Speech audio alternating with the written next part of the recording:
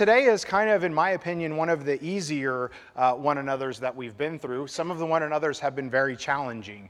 It's been about submitting to one another and some of these really difficult concepts. Today's is a little bit more straightforward, but I still think it's important that we take the time to remind ourselves about these things. Because remember, we are talking about how, as the church is starting to regather and to rebuild, how do we do so in a way where we're treating one another in the way that Christ would have us to treat one another? And that's what we're going to look at here this morning. So, if you would, open up your Bibles to Galatians chapter 5. And we are going to start there here in just a few minutes.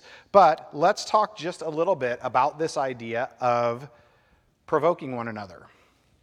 One thing that I want to point out to you guys as we kind of launch into this topic this morning is you'll notice this one is a little bit different. So far, all of our one another's have been what we are supposed to do, right? We are supposed to pray for one another. We are supposed to love one another. We are supposed to submit to one another. We are supposed to encourage one another. But notice this is the first one that is a do not. And that is to do not provoke and do not envy one another. Now, when I think of this word provoke, it brings a lot of things to mind. It reminds me of my childhood with me and my brother growing up, and it reminds me of my kids that I have right now, because I have an almost 2-year-old and a fresh 4-year-old, and when I think of provoking, that's exactly what I think about. Because I see my 4-year-old who will provoke my 2-year-old all of the time. She'll be minding her own business, playing with a toy that my son has absolutely no interest in, and he will walk over and pull it out of her hand. Now, that's just one example of provoking someone else, right? And we think of kids when we think of that. But what I want you to really think about this morning as we start to unpack this scripture is I want you to think about ways that we, as a Christian family, may provoke one another. What are some things that we do, whether intentionally or unintentionally, to provoke one another? Because it's some pretty strong language that we are to not provoke each other. So let's get into the text. The big idea is that when we walk in the Spirit, we do not provoke and we do not envy.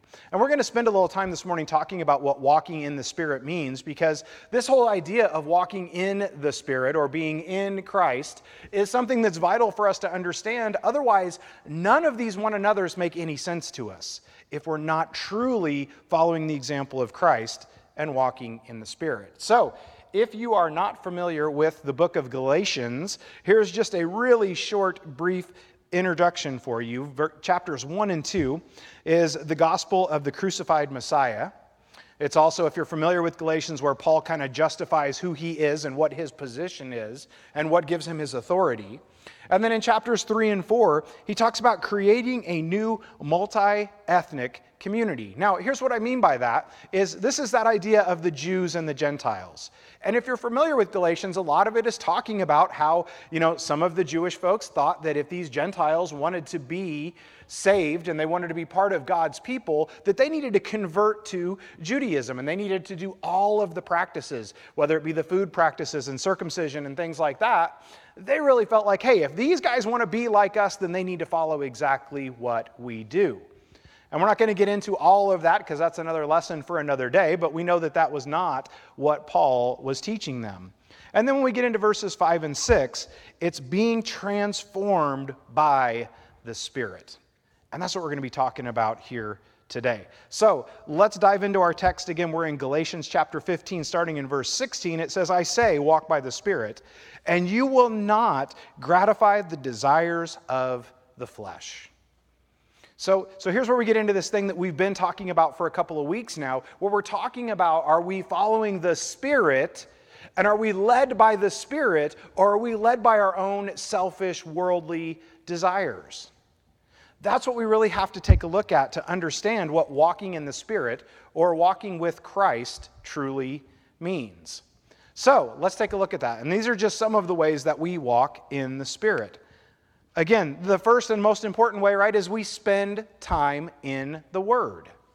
We've got to be in our Bibles. We've got to be in our Bibles every day. We've got to understand what the Word says. We've got to understand what the example of Christ is, because it all starts there. And if we don't start there, then we don't have a firm foundation. We've got to start in the Bible. We've got to know what the Bible says. Now, I'm not saying you have to be able to quote every scripture, book, chapter, and verse, or you have to have it all memorized. Not that there's anything wrong with that. I just don't have that skill set. But what I am saying is that we've got to know the message of the Bible. We've got to understand the message of hope, the message of love that the Bible offers us. We've got to understand the plan of salvation that's laid out for us. We've got to understand what Christ expects of us. Because if we don't understand what Christ expects of us, how could we ever be successful in being a Christ follower? It's just like if you go to a new job and they say, hey, this is what I want you to do. I want you to go do X, Y, Z. But they don't tell you how to do that. You're not going to be very successful in that job, at least not over the long term. But when they sit down and they say, hey, we're going to have you train for the next 6 weeks with someone so that you can be successful at this job, then you're going to be much more successful. And the Bible is exactly that for us. It's our training, it's our understanding, it's the explanation of how we become a Christ follower. The second step that I want to look at is not only do we have to know what it says, but then we have to do it, right? Because it doesn't do us any good to know if we can't actually do it, and we're not actually putting it to practice in our daily lives. See, the Bible is not just meant to be something that we just open up from time to time and we take a look at a couple scriptures and then we close it and we put it back on the nightstand. It's meant to be something that we are actually knowing, understanding, and then applying when we walk out the door. See, that's the key. It's not just a box that we check, okay, I read my Bible. If we're not living that out, if we're not embodying that Christ-like behavior, then it doesn't matter how much we know if our actions don't show that. We need to spend time in prayer. Like any good relationship, right, it requires communication.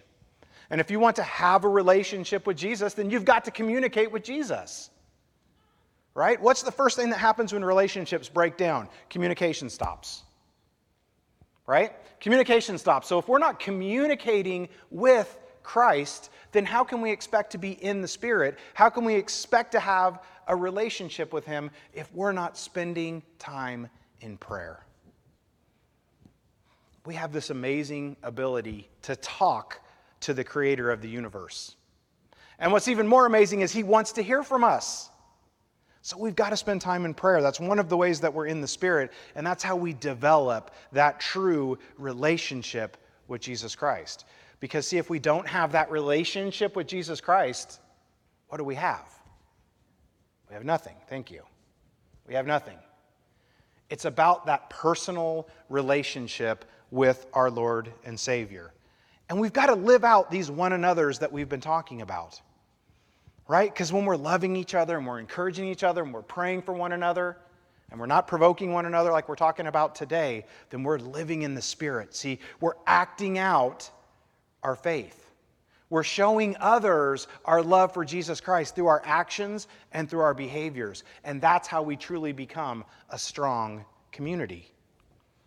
Let's go ahead and continue in the text with verse 17. Verse 17 says, "For the flesh desires what is contrary to the Spirit, and the Spirit what is contrary to the flesh.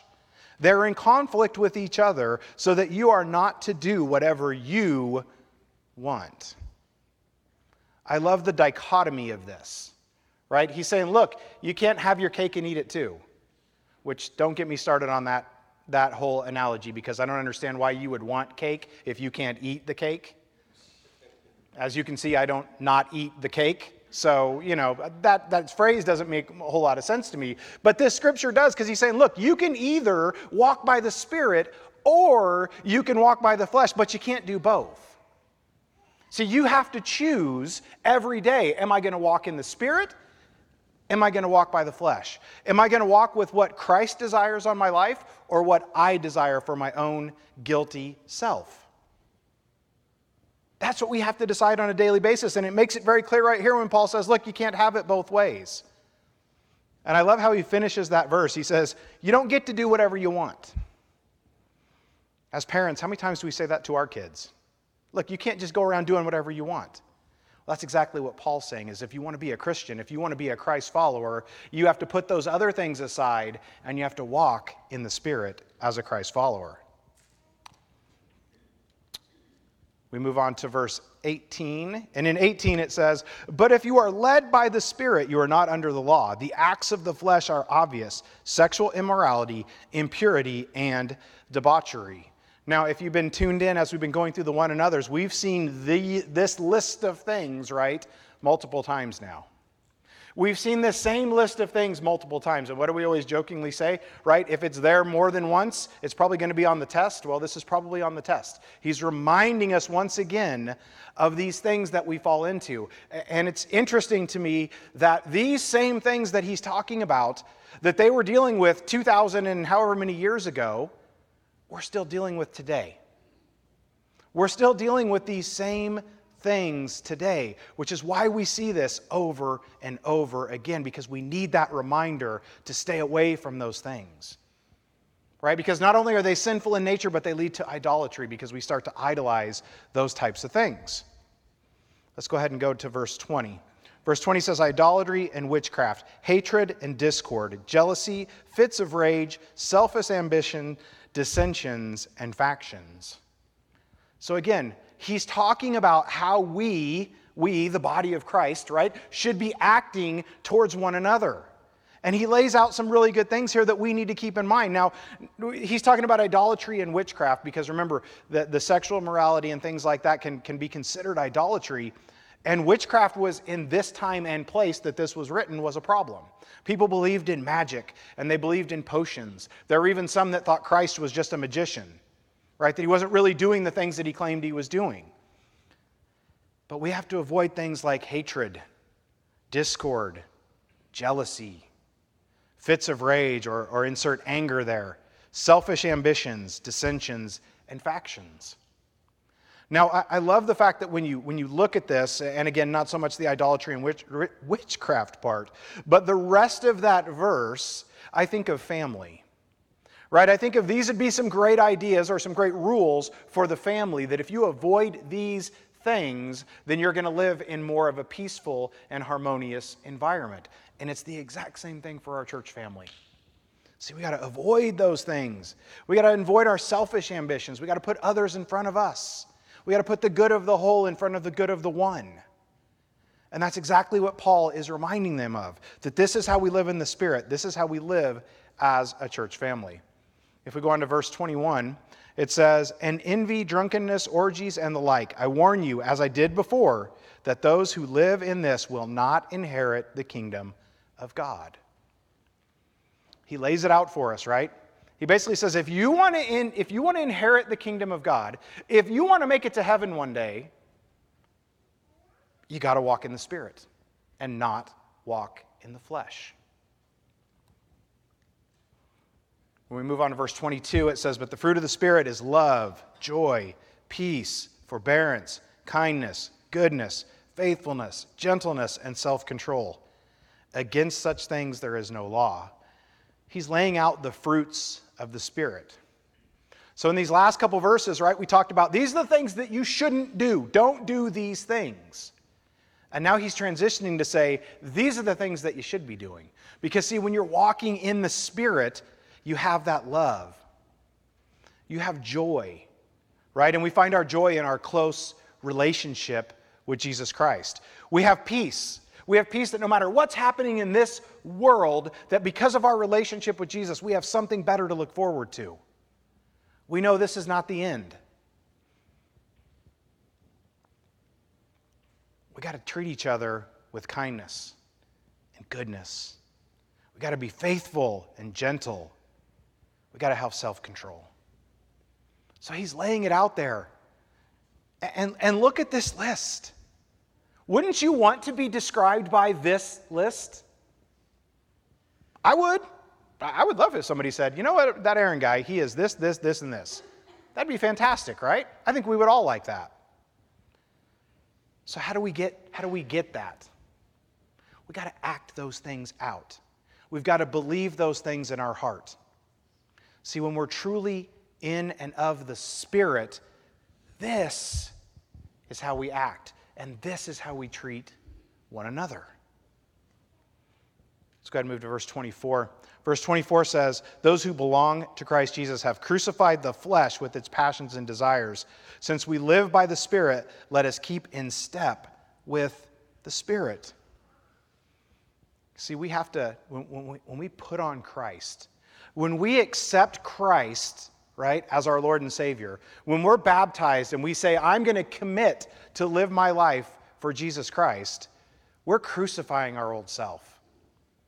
We're putting that old self behind us. See, that old self doesn't count anymore. It doesn't matter anymore. That's not who we are anymore. And we put away those passions and desires that we had, and we walk in step with the Spirit. And I love how he used the walking in step with the Spirit, right? Because you just imagine, like, when you walk with someone, right? You walk side by side with them. Think about how you walk with your children. Think about how you walk with your spouse. You don't walk in front or behind them. You walk next to them. And see, we got to do that. We got to walk with Jesus, and we got to walk in the Spirit. 26 says, "Let us not become conceited, provoking and envying each other." And I hope that you've thought a little bit about this passage, and this is the passage that Adam read for us earlier. This idea of provoking one another. And this idea of envying one another is something that's so important for us. And it can be something that's kind of hard for us sometimes, right? Because we see what other people have, and instead of being, that's awesome. That's great, my brother or sister. I'm glad that you have that.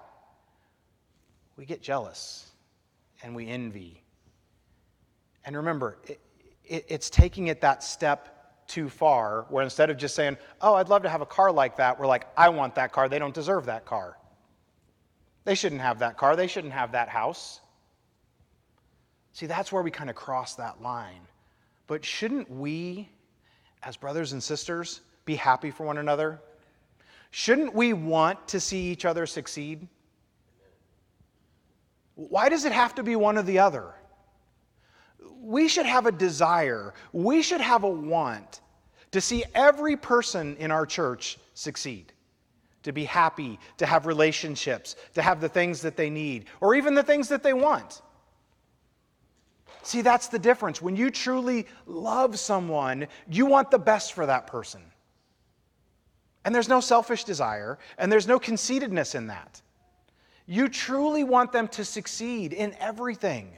Whether it be their family, whether it be their job, whether it be their relationship with Christ. You want the best for them.